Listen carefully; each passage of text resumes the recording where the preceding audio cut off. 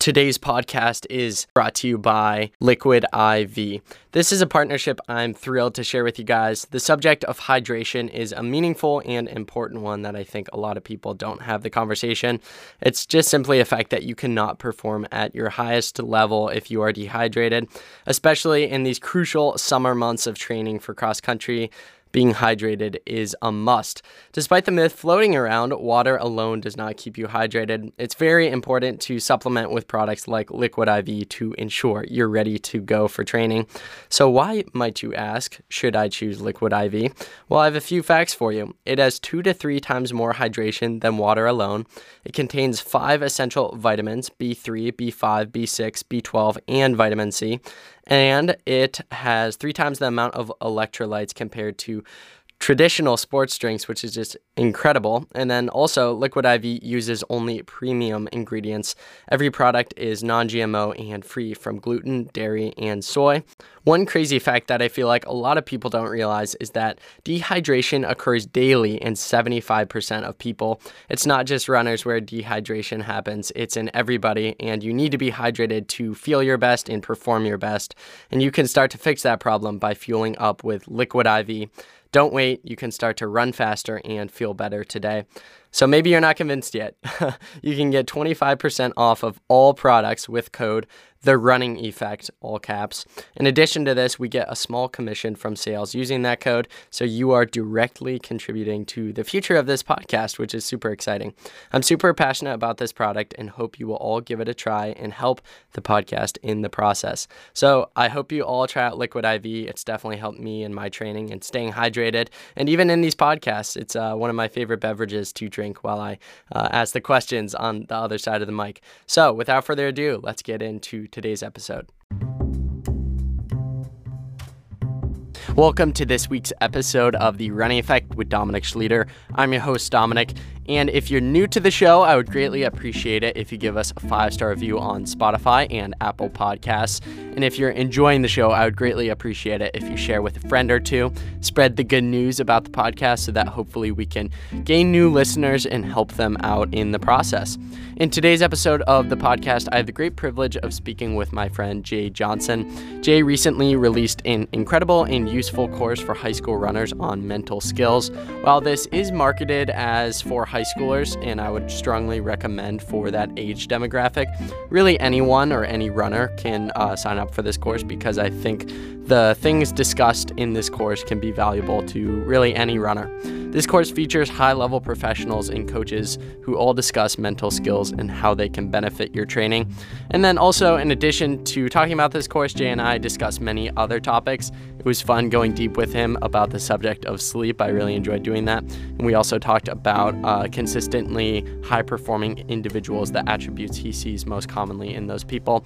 Just an all-around fun discussion. So, without further ado, enjoy my conversation with Jay Johnson. Jay, it is a pleasure to welcome you back on to the Running Effect podcast.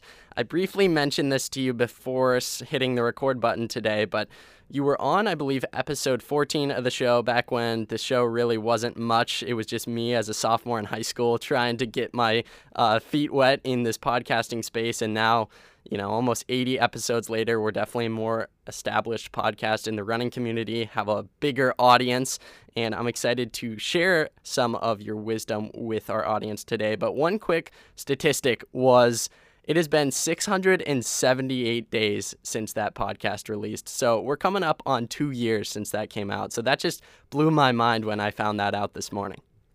Cool. Well, you have this fantastic podcast. You've had great guests. I feel exceptionally fortunate that I'm basically a Running Effect OG at this point. OG being a scary thing. I just turned 47 yesterday. I can say for any of you if that sounds ancient, middle age is awesome. It gives you some perspective and some wisdom. It does not help your 1600 meter performance. But yeah, man, this is, I really, you are doing something for the sport that's really powerful, both in the platform of podcasting, which is reaching an age demographic that often is, I'm doing a lot on TikTok for high school athletes. And if you're listening to this right now and you're somebody who listens to this podcast often, you should feel really good about your quote attention span. What I talk about in running is we have to increase our attention span for hard work, but listening to a podcast is a more intimate, engaged experience. And so with that said, I hope I can do a good job with you. But I actually love. I'm so glad to see that this has taken off, because I actually think from a cognitive standpoint, this highlights that serious high school runners will focus for a long time. And I actually think high school educators and high school coaches sometimes do a disservice to high school athletes when we think that it's this. I was listening to that stat last night that Microsoft said that the attention span of a normal adult is 8 seconds, which is super scary. Wow. But I also think somebody who is a distance runner, that stat is not true. Right. And I'm somebody who posts on TikTok, and I love that type of quick hit thing, but I also love reading books, and I'm a podcast guy. So I'm so excited to be here. No, I love all of that. Thanks for sharing that information. And yeah, that statistic is kind of scary, that 8 seconds. But I will say, if you clicked on this episode, I know a lot of my followers are just a different breed of people who want to be successful and will listen to these things and use the skills they learned in this podcast to benefit their life. So if you're listening to this, massive kudos to you for going against some of the cultural norms. Jay, as I mentioned before, it's been almost 700 days since we were last on the podcast. So I can't even put into words how much we've grown since then. And when that podcast released, we really didn't have a core audience, and now we do. So I find it hard to imagine that someone listened to both the first episode and is listening to this one now. I do recommend going back and listening to episode 14 if you'd like to hear more on Jay's background, some of the fun running with the Buffalo stories, and much more. You'll just have to deal with a squeaky sophomore in high school voice. I've definitely matured since then.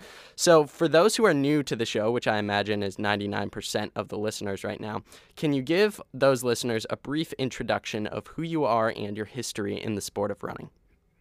Yeah, so I grew up in a little town south of Denver called Castle Rock. I ran PRs of 4:25 and 9:45, and yet I was able to run at CU and was on some teams. My last year, my 5th year, we were 3rd at the NCAA championship in cross country. And if you're thinking, how does a 4:25 and a 9:45 guy run Division I? That's the perfect question to ask. It was the 1990s, and people didn't run as fast. Dominic, I ran 10 miles once in high school, and I ran 8 miles twice. And then my average run was 5 miles. I was on a very good basketball team that was carried by a guy who'd go on to be a very good Division I player. And so I just didn't know how to train. And in that era, no one trained with a lot of volume. I would also say that the sophistication of high school running now is extremely high. My freshman class was the first class that Coach Wetmore had where we were all bought in from day one.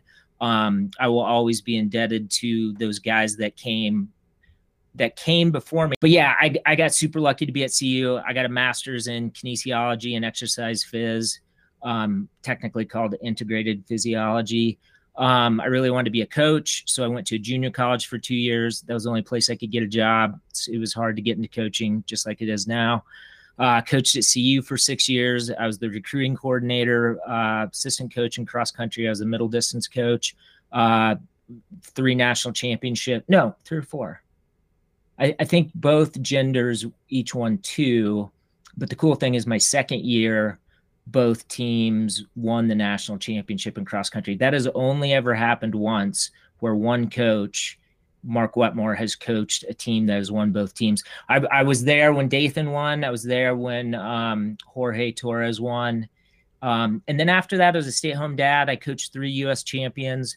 Brent Vaughn won the U.S. cross country title. I coached this guy, Fernando Cabada, won the U.S. 25K. And I coached Renee Mativier Bailey. She won the U.S. indoor 3K. So awesome. That is it. But I think for your audience, I wrote a book called Consistency is Key. 15 keys to unlock your potential as a high school runner. And that is my proudest achievement in the sport. So going into one of your most recent projects, which was essentially releasing a mental performance course with so many distinguished individuals and publishing interviews with them, I'll kind of leave the information for you to share. Just a kind of a basic question, going into like your own personal background, which may have sparked starting this course. At what point in your individual running career did you become aware that working on mental skills was necessary to reach your full potential in the sport? Yeah, I bombed at the high school state meet. Everybody was good. I was used to, I was in a good conference in high school where kind of ironically we had some of the best runners in the state, but it was never hectic up front. And if you're listening to this, you want to have the experience in October and November where you're running with really good people, because that means you're at a big meet, whether it's, your regional meet or your state meet, or obviously like a Nike regional meet, because meet is going to be chaos. And I panicked at the mile mark and I went, I just went backwards, right? I mean, the worst thing that that happens. I had a different coach in track and I trusted his training and I ran faster. Now, I grew a little bit, but I really couldn't have gained that much fitness. My basketball team had gone pretty far into the state championship. So I only had an 8-week season. It might have been a 9-week, but I only had an 8 or 9-week season in track, and I ran way faster. So it was really your question that reminded me, like, oh yeah, that was such a big thing, as I trusted his training. And then I'm going to fast forward into college. I remember stepping to the starting line, my first race in a uniform, my freshman year. Some of you might know Jim Ryan, this iconic runner who's the world record holder in the mile in high school. Just an unbelievable stat. And I was running against his sons.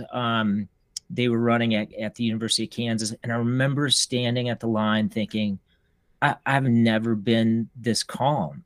And it was because I knew that I was fully prepared to race. And the only person as prepared as me was my teammate, Tom Rees. Now, I didn't know if I was going to win the race or if I was going to be dead last, right? But that calm, to be able to be at the starting line, is such a gift we can get through training. And in my mind, it fits into this course mental skills, because if you're listening to this and you're thinking, well, I am not like I know my coach isn't as, isn't doing Newberry Park training. And so I question my training. What this course does is it helps you understand that, hey, if you have a workout, let's say you're doing 6 by 1,000, the coaches in this course are going to say, you've got to be locked in on reps 3 and 4 to groove race pace, just like you're going to do in that race. And then on rep 5, what I would want to see you do is get after it a little bit in the last 100 meters, 200 meters of that rep. Why? Because you're going to have to do that in the race. So we're practicing these things in a workout, and mentally, what goes on in your mind to do that? Okay, this brings us back to Shannon Thompson, who works with the Northern Arizona men's and women's teams. She's going to talk about things like making 3 competitive moves. And granted, it doesn't have to be 3. It could be 1, it could be 2, but just this loose focus plan is what she talks about. And this idea that we're trying there's 4 coaches in the course, and they talk about within practice, you've got to practice mental skills. But if you're like me and you're like, I don't have a coach who's, basically creating workouts where I can do that, then we have these experts come in and explain, here's some things every runner can do in every environment to practice these skills. And then I'll go back to one more thing. I was so fortunate to run a camp called the Boulder Running Camps for 18 years. Started it when I was coaching at CU. If you go back to the early 2000s, pre-race anxiety, I never heard about that. And general anxiety, the campers never talked about that. In the last 10 years of running that camp, it became more and more of an issue. I'd get questions in between sessions about it. And then I've worked with a handful of athletes, and I hesitate to say do this because I don't really do it anymore. But if a high school coach and parents reached out to me after the state meet and said, we need some help between now and the Nike regional, I've helped some athletes have some really good races, but man, they were anxious during that normal competitive cross country season. And so we were designing workouts. I was giving them workouts that if you looked at the first, I mean, it was race pace workouts, but the first 50 to 60% of the workout, we're running race pace that they could have run in early October. And then we're ripping it the last, in that last 1,000, 2,000 meters. And it wouldn't necessarily be thousands. It could be 400s or whatever. But what I'm trying to say is, like, I was creating workouts that the athlete was seeing as, oh, if I do this workout, I'm going to race faster. What in my mind is like, no, we're getting your mind to be ready to race your fastest at the most important point in the race, which is the last 400 or the last 800 or the last 1,200. So I think a basic question to start before we foray into some topics of this course: why do you think it's crucial to focus on mental skills? I know it's like a super beginner question, but I think it's a good one to start out with. Yeah, I mean, I was really blessed to have run at CU and have this. He was basically a sage coach. I mean, if you're into Star Wars and whatnot, we got the Obi-Wan series going, and my kids are into that. I mean, that he was that guy, right? He was this wonderful guy that way, and he would talk about keeping a calm mind.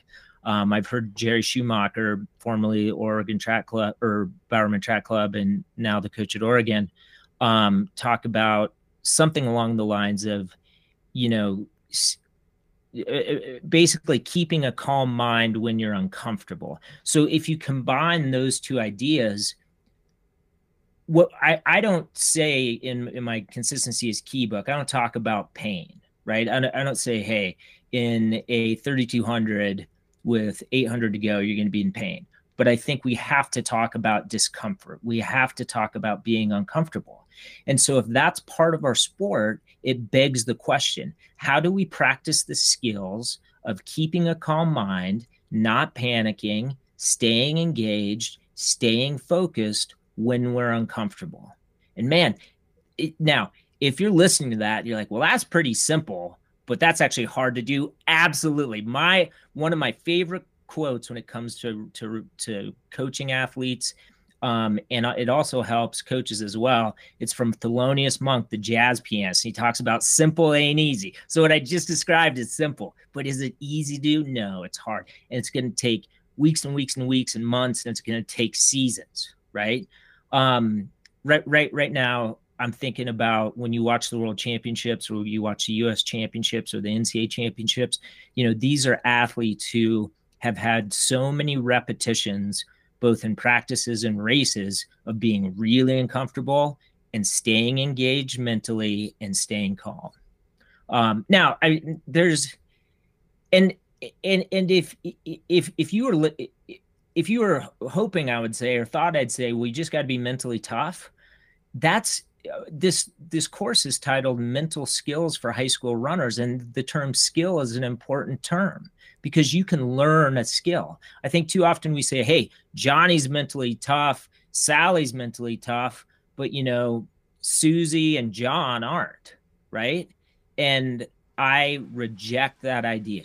I don't necessarily talk about mental toughness, but if we did talk about mental toughness, that is something that can be grown and learned. So can you share with our audience some of your guests on this course and maybe some base topics that they cover?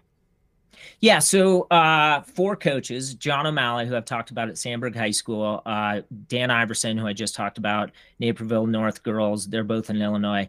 Alex Lyons, formerly coached at Lyons Township. His talk is a little more aimed at coaches, but man, he's such a deep, thoughtful thinker.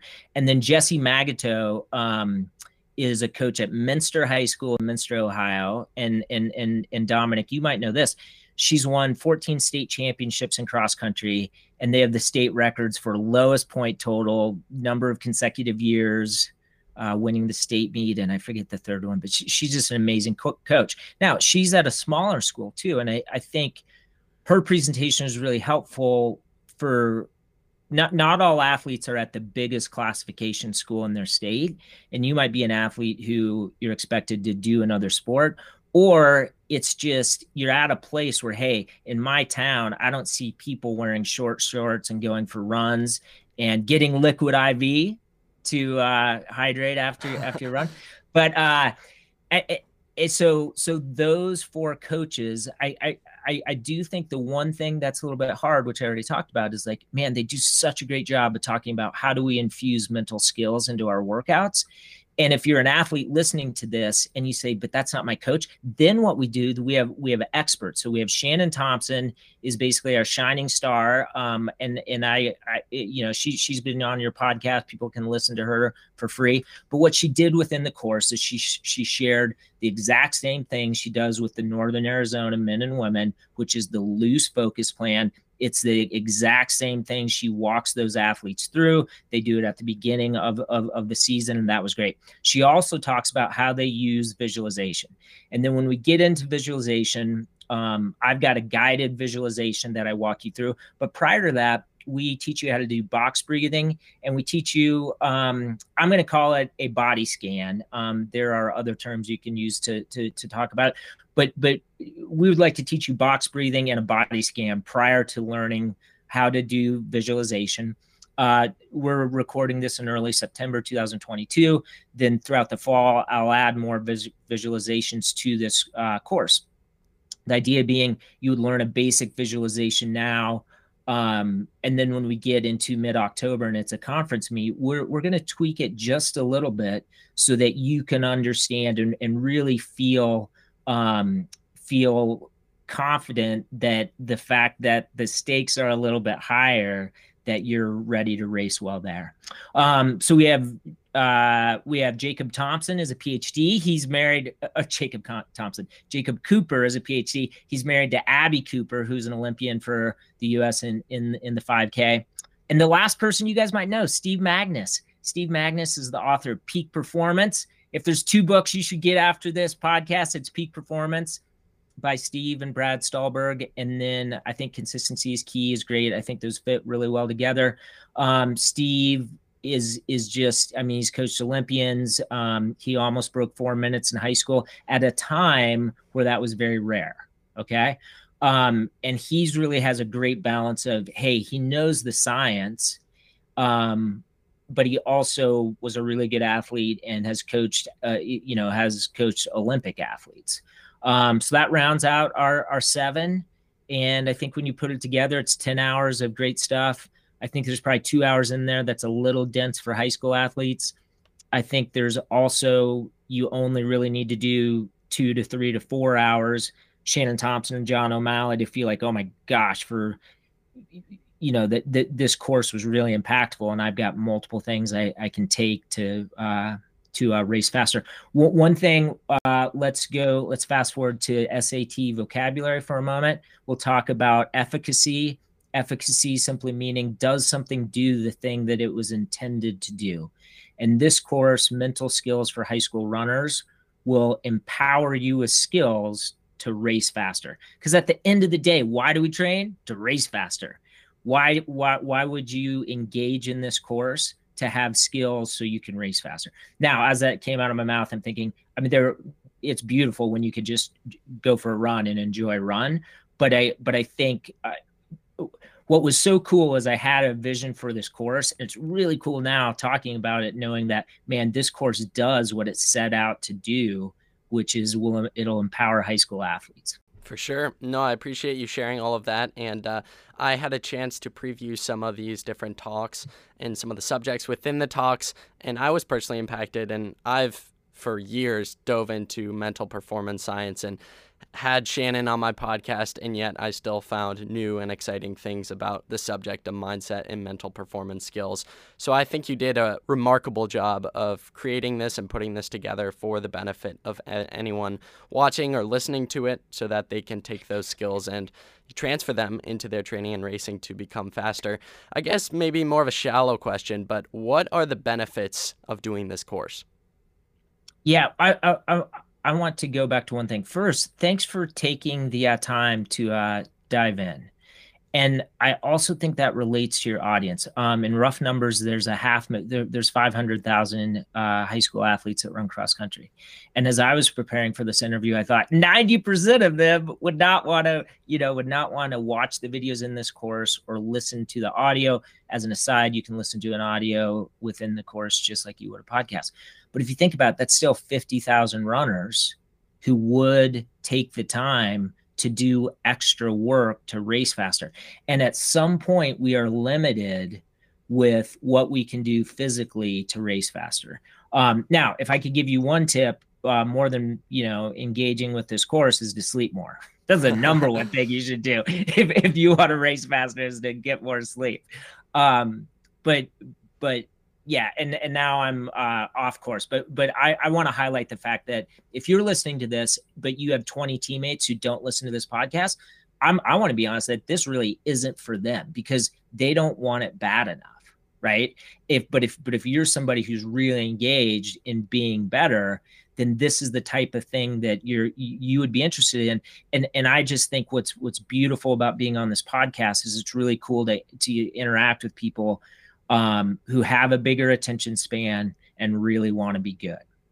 But now, Dominic, I forgot the question. It was about, you're totally good. Just kind of like broad what's in the course. No, basically I was just asking, I know it's kind of a shallow question, but what are some of the benefits you think someone can get from partaking in this course? Yeah. I really think if it came down to two things, it's going to be Shannon Thompson's plan.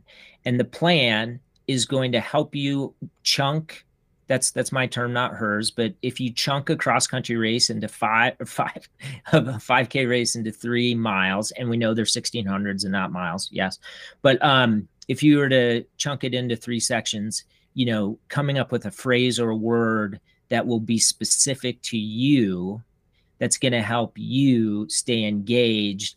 And then she does this beautiful thing where you would give yourself a grade for each one of those parts. And I just want to highlight this, like, this is what NAU does. And NAU's men's team wins national championships. I almost, as I was listening to her presentation and interacting with her, thinking, man, this is too simple. And how awesome that she's willing to share this. That's number one. Number two is visualization. My experience with visualization as a college athlete was simply this.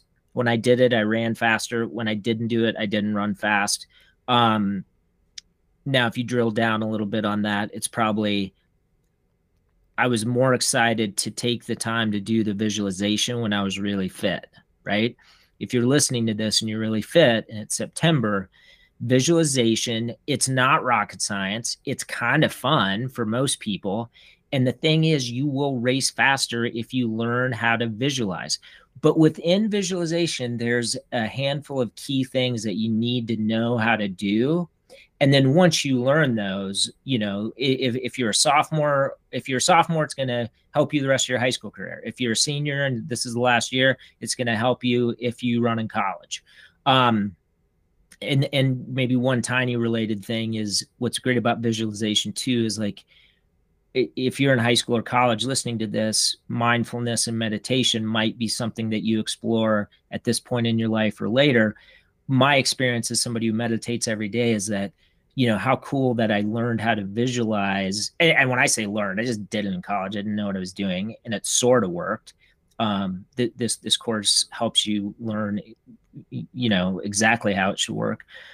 But then when you're hearing that mindfulness is something we should all be doing, with our chaotic society to stay grounded and to stay in the present moment, what's cool is you can learn visualization in the context of your favorite thing, which is running, and have that transfer over. So there's other things too. I mean, for instance, I'll share one more thing. Dan Iverson, girls coach at Naperville North. If you think about how good your team has to be second at the Nike Cross Nationals, not once, but twice, you got to be really good. You have to have a great program. And he uses this, and everybody can do this week. 10 quick steps. when you're struggling in a race, oftentimes between miles 1 and 2, you're struggling to stay engaged. Just take 10 quick steps. It's going to take about 3 seconds. And that's something I just posted a really cool video. It's cool because it got edited really well too. But you know, on YouTube, Instagram, and on TikTok as well. And yeah, I mean, 10 quick steps is like one little nugget that if you watch his presentation, you'll get that. And I think from the coaches, there's probably 3 or 4 nuggets times 4 coaches is like 16 little things that that'll be in there. And one final thing, it's 10 hours of content, but when you first log in, I give you a roadmap of like, hey, you only have 2 or 3 hours. Watch these first. Right. And that video itself is like 3 minutes, 30 seconds. So, you know, you take 3 minutes to watch that, and then you have a roadmap for what you can do given your time constraints. Yeah. I mean, I think you say I have 3 school nights where I chunk this up, or on a weekend when I'm not racing, I can knock it out in one day. If you don't have that time, then this course isn't right for you this fall.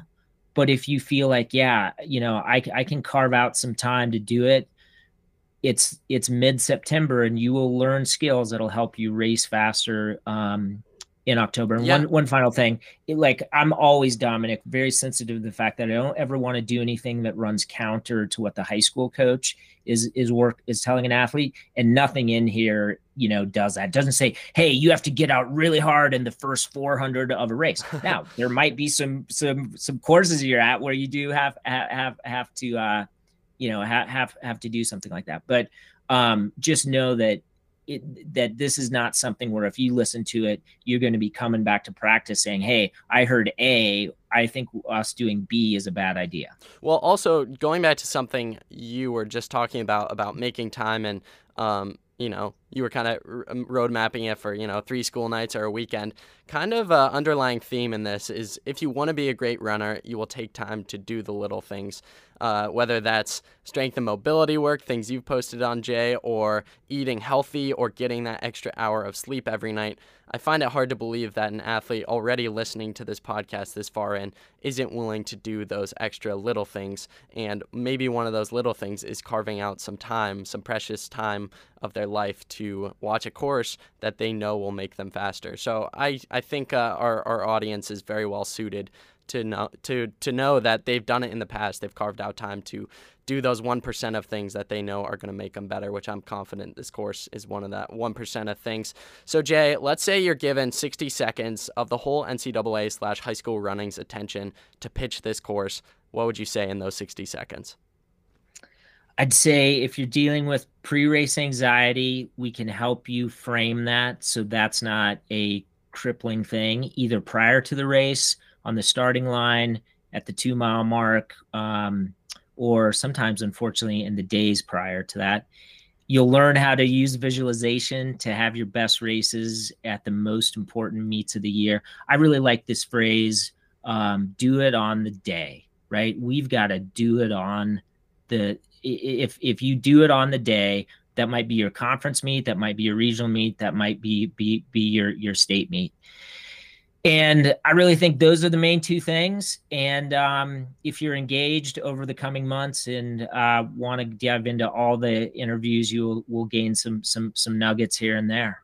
So Jay, before we hop into some other topics, is there anything else about this course that you want to talk about? I honestly not. I feel like I'm talking too much. I mean, I'm not trying to say that you won't have a great season if you don't buy this course. That's not it. I think what we need to do is say, you know, as you were saying, there's 1% things we can do: sleep, nutrition, everything from foam rolling to doing some hip strength, hip mobility. All that's really important. And I do think all those things take time, and our body, they're related to your body, and you're not able to train more. It's hard to get more sleep in. And this is this pretty small investment of about 10 hours to basically race faster. But honestly, man, this interview is a lot of fun, because knowing being able to interact with such an engaged and focused group of people who love the sport deeply and want to race faster, it just reminds me how lucky I am to create things like books and courses for high school athletes. For sure. So going off of a lot of things we've been talking about, because a lot of the subjects we've been talking about, you probably see high performing teams and individuals doing. But going off of all of what we've been talking about, what are some things you consistently see high performing teams and individuals doing consistently? Yeah, it's 2022. Everybody's got so in my book for high school athletes, we're going to talk about building the aerobic engine, and everybody's doing that really well now. So long runs, threshold runs, it might be critical velocity work. I really think you should be running by feel. So I'm not as much into running paces based on time. We could go off on that tangent. Everybody's building the aerobic engine. Everybody's doing what I call strengthening the chassis. I ran with a guy named Adam Goucher, who Mark Wetmore, my college coach, said, you know, you have a V8 engine in a Volkswagen Beetle body, right? So his body was breaking down all the time. And so that's part of why this car metaphor works. I do think high school athletes do a poor job of revving the engine, so doing enough strides. This could be speed development. I think speed development, too often coaches are talking about it when they maybe don't have all of the other things dialed in, but speed development is great. People are just, there's such a high level of sophistication in the best programs.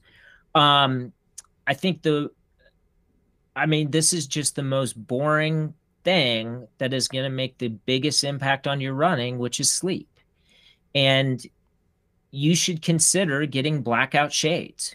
You should talk to your parents about having the house set to 68 degrees at night is what you need to be sleeping at.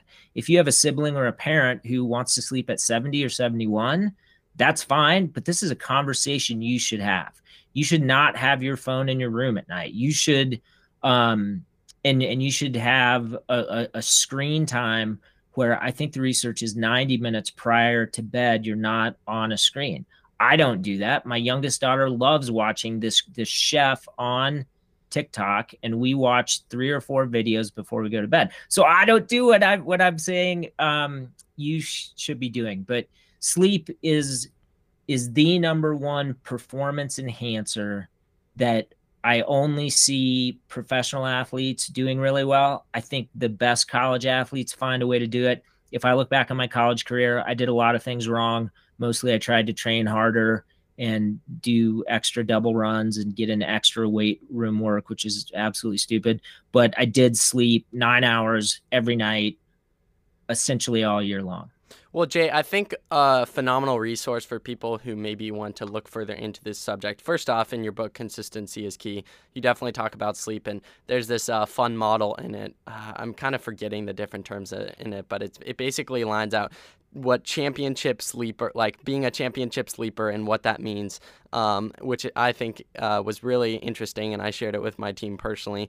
And then another resource, if you really want to dive into the science, is Why We Sleep by Matthew Walker. Would you agree with those two things? Oh, yeah. I mean,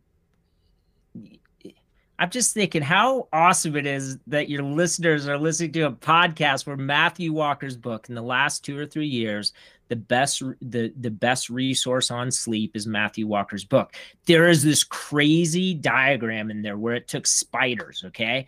And it put and I hope this is like PG like 14 or 15, and no parents are going to email me, but they put spiders and they gave like one of them LSD, they gave one alcohol, and they gave one pot or something, and they made funky webs, but it still looked like a web. They gave another spider hadn't slept for a day, and that web looks like the craziest, most uncomfortable, weirdest thing ever. So it shows like when we don't sleep, and I'm not saying that, not sleeping is, I'm not trying to say that if you take drugs that's not as bad as not sleeping. What it highlights is a lack of sleep deeply affects us.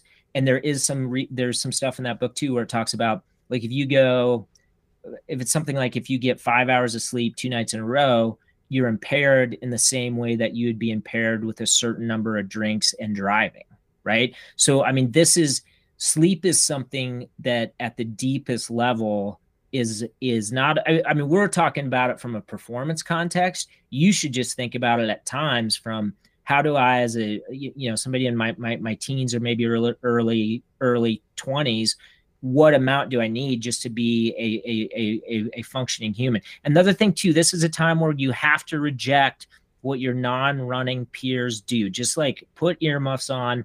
When they talk about how much sleep they're getting, they are not an athlete. They are not training hard. And on this issue, what they say, it applies not at all to what you have to do. One last thing on sleep, not to make this a sleep podcast by any means, but I think for me personally, how I viewed sleep too is you can only train as hard as you recover. And what I mean by that is you're not actually getting the substantial gains from training if you're not properly recovering. And the easiest way to recover is the most bodily function, which is sleep. So if you're not sleeping enough, that means you're not recovering enough. And if you're not recovering enough, you're not going to make those gains from your training. Because at the end of the day, from a scientific standpoint, all training is doing is just breaking down your body. And what recovery does is it repairs those gains and makes you stronger. And without that recovery, your body's just going to be more depleted. So the easiest way to make those gains, in my opinion, is through sleep. Yeah, and why don't we use a little bit of science here? So when we're running, there's two just very black and white things going on. Things are catabolic or anabolic. Now, if you think about this for a moment, have you ever heard of anybody ever getting in trouble for a catabolic substance? No, but there's anabolic steroids. So anabolic means building up, catabolic means tearing down. When you go for a run and when you lift weights after you run, or you do some of my hip mobility stuff, that's a catabolic stimulus. At the most basic level, it's tearing you down. Just like Dominic said, we have to build you up. But sleep upregulates testosterone, upregulates human growth hormone, right? Actually, the testosterone one, don't quote me on that. That might be wrong, but it definitely upregulates human growth hormone. So literally when you sleep, you have this hormone in your body that's building you up. The same hormone that would be released if you did a weight room workout, right? So, I mean, there's some really cool science there. And when you're asking me about training in general, I think this feeds into this other idea. The best athletes in the world are doing this. They're keeping their easy days easy so their hard days can be hard. So just in a general sense, if we have a hard stimulus, we have to recover from that stimulus. We're talking about sleep. I think the biggest mistake I see serious high school athletes make. Now, this does not apply to the freshman who, just is new to the sport and doesn't know what to do. But once you get really serious about running as a high school athlete, so often you don't run your easy days easy enough. I know some of the college athletes listening to this, you're probably on, you're wondering, man, how easy can my easy days be? And I firmly believe you should rip it on your hard days. You should go hard, and your easy days should be easy. So, I actually think if it's a little bit of a sleep podcast, that's a pretty powerful podcast for your listeners. No, I think and I will say this too, like you don't have to read the book Why We Sleep.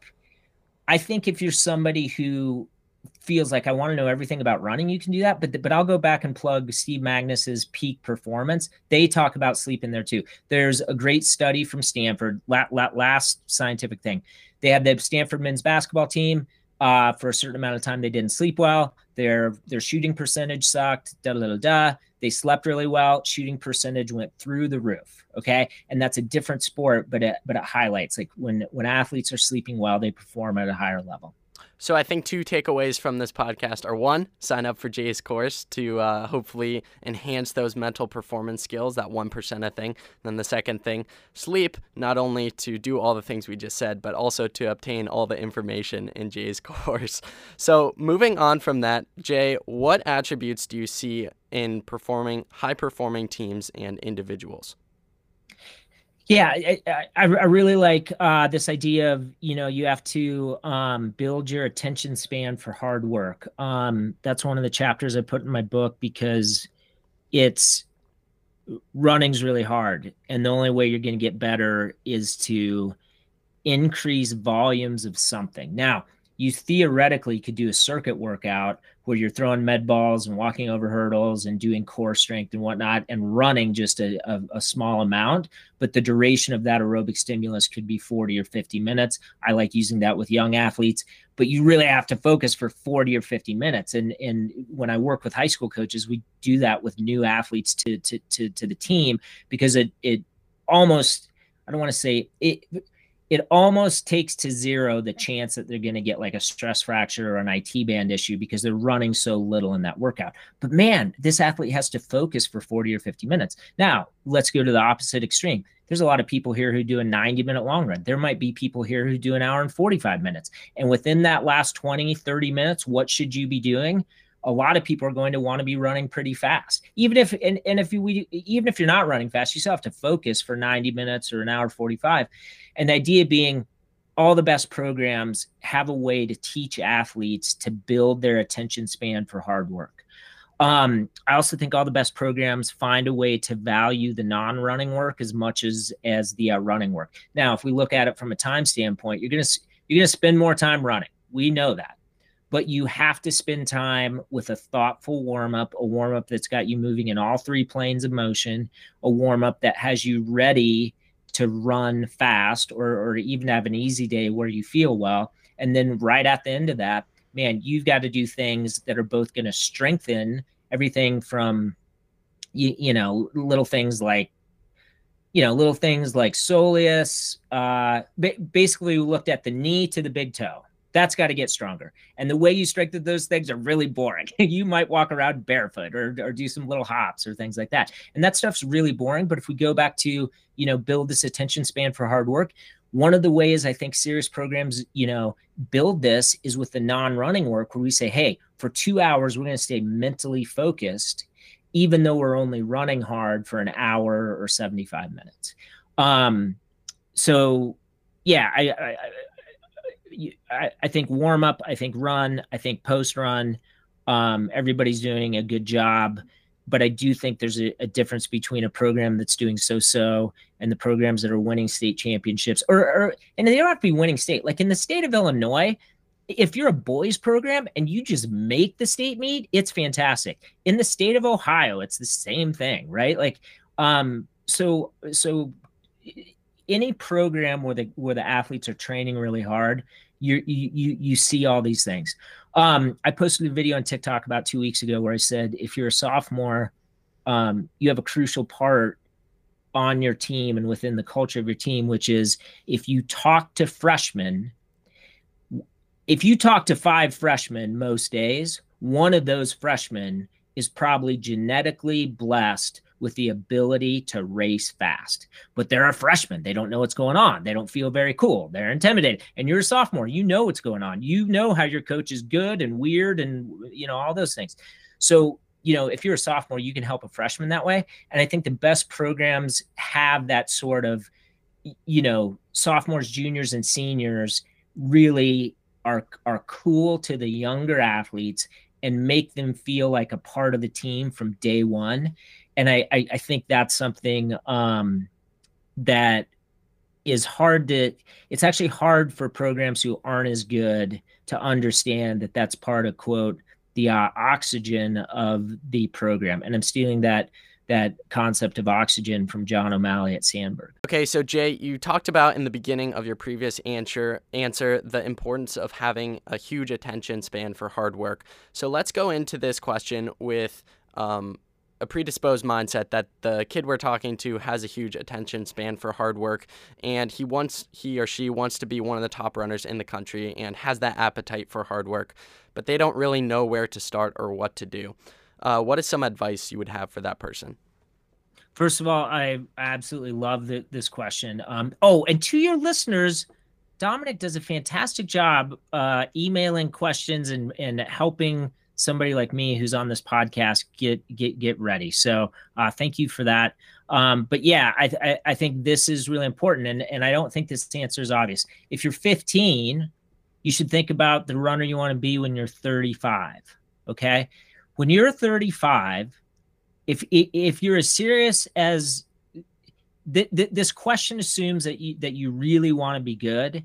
And high school athletes do themselves a disservice by just looking at their high school career and looking at that timeline. There's a lot of good coaches in America who say, well, I want them to be good in college, in high school and college. And that's great. And that's much better than just looking at high school. Okay. But I think if you extend it to 35 years and say, I want to run at the Olympic trials, if you have the talent to do that, or you say, I want to run a great marathon and then I'm going to move on with my life, maybe have kids, maybe really focus on a job, The idea being, when you stretch out that view and you have the long-term view, then mileage isn't as important. Then crushing workouts, your 4th week of the summer in cross country isn't as important. What becomes important are things like, I've got to get in all my strides. I've got to do all this pre-run stuff, and I got to do strength and mobility after my workout. Should you run a little bit more every season? There's actually 16 seasons if you think about it. In a high school career, you have 16 seasons because you have track and cross country, but then you have winter and summer off seasons, right? Do that 4 times, that's 16. Can you make improve a little bit in each season? Absolutely. Is it volume? And when I use volume, we're basically talking about mileage, but is the volume you're running, should that go up in each of them? Probably, right? We might actually up it in the winter and then dial it back for track. You're probably doing all those things, but I think sometimes when you extend that view, can't quite see, Jay, 35 sounds like ancient, but if you can say, I'm going to graduate from college when I'm 22 or 23, and I'm 15 or 16 right now, and I can see that, and my fastest running should come when I'm 22 or 23. Let's work backwards. What do I need to be doing now? Now, this idea of the car metaphor, build the aerobic engine, strengthen the chassis, rev the engine, you still are doing all those things. But what I think it does is it takes some pressure off of oh my God, I've got to have great workouts in the next 4 weeks to be able to PR in the big meet that is 6 weeks from tomorrow. Right? I think another way of kind of illustrating what you're saying, there's this quote or idea that I love, and it's essentially the man who loves the walk will go much further than the man who loves the destination. And essentially, when you're focused on the process rather than the outcome, you're going to go a lot further, because when you're focused on that process, you're going to be a lot more willing to do those little things and the things that are important, and not I think one big problem that high schoolers fall into, kind of like you're talking about, is they're all about this short-term mindset of how am I going to become fastest this season, instead of that long-term mindset, which would probably make them act a little bit differently. Not sure if you agree with that, but that's just my take on it. It's great. No, I think that's a fantastic quote. I think it's a fantastic quote. Here's one thing. Running fast is fun, right? So I was somebody who, I love to race, and I love to try and beat competitors in high school. I really fell in love with running, I think, in college, because I was blessed to be in Boulder, Colorado, and have all these trails. And we really didn't train on the trails that much during the season, but in the summer and the winter, I could get on them a little bit. And if you're somebody who's like, man, I'm coming from another sport, I really like to compete, I haven't found that, hey, when I go for a long run, I really enjoy, the first half or the first 2/3 that runs. That is absolutely fine. What I think what was said that is really important is you've got to break out of short-term views that, workouts in the next 14 days have to be run perfectly so that in 21 days or 28 days from now, you're going to run a great race. Something, just a little thing that might be helpful. There are no magic workouts, and one good workout or one bad workout does not make your year. It does not break your year, right? So no magic workouts. Workouts absolutely matter, right? But what really matters is consistency over time and the sum of a lot of days done well. And the other thing too, this is a crazy thing. This especially applies to high school boys, but it also applies to high school girls. You actually could just repeat the same training from one year to the other. And if you let the normal things that are happening in terms of growing and upregulating hormones and whatnot, you'll run a little bit faster. Now, I'm not saying like you should absolutely train harder and do harder workouts and do extra things, but you have to realize that at your age, there's already this kind of hormonal and biological push for you to improve without having to do crazy things. Now, don't share this with your coaches, okay? Because the coaches might get mad at me for saying this.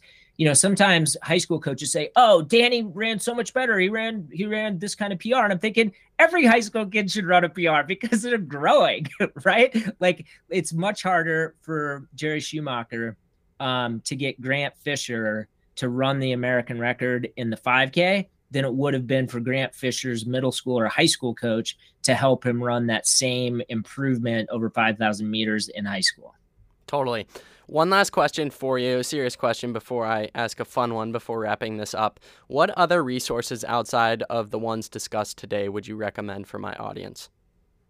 I struggled with this one. I'd like to be on the podcast a year from now and have a channel where people are able to understand the difference between a progression long run, a fast finish long run, why I think athletes should be doing strides at the end of the long run. And I think that the number one thing they should do is in listening to the podcast, they have somebody in Dominic who is pushing really hard to get great information to high school athletes.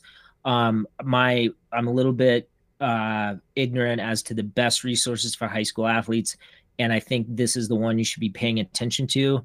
And I hope to join you on June 1st with a YouTube channel, you know, and hours of, I think TikTok is really powerful for me because, you know, it allows you to do 3-minute videos and you can actually cover a lot of ground in that amount of time.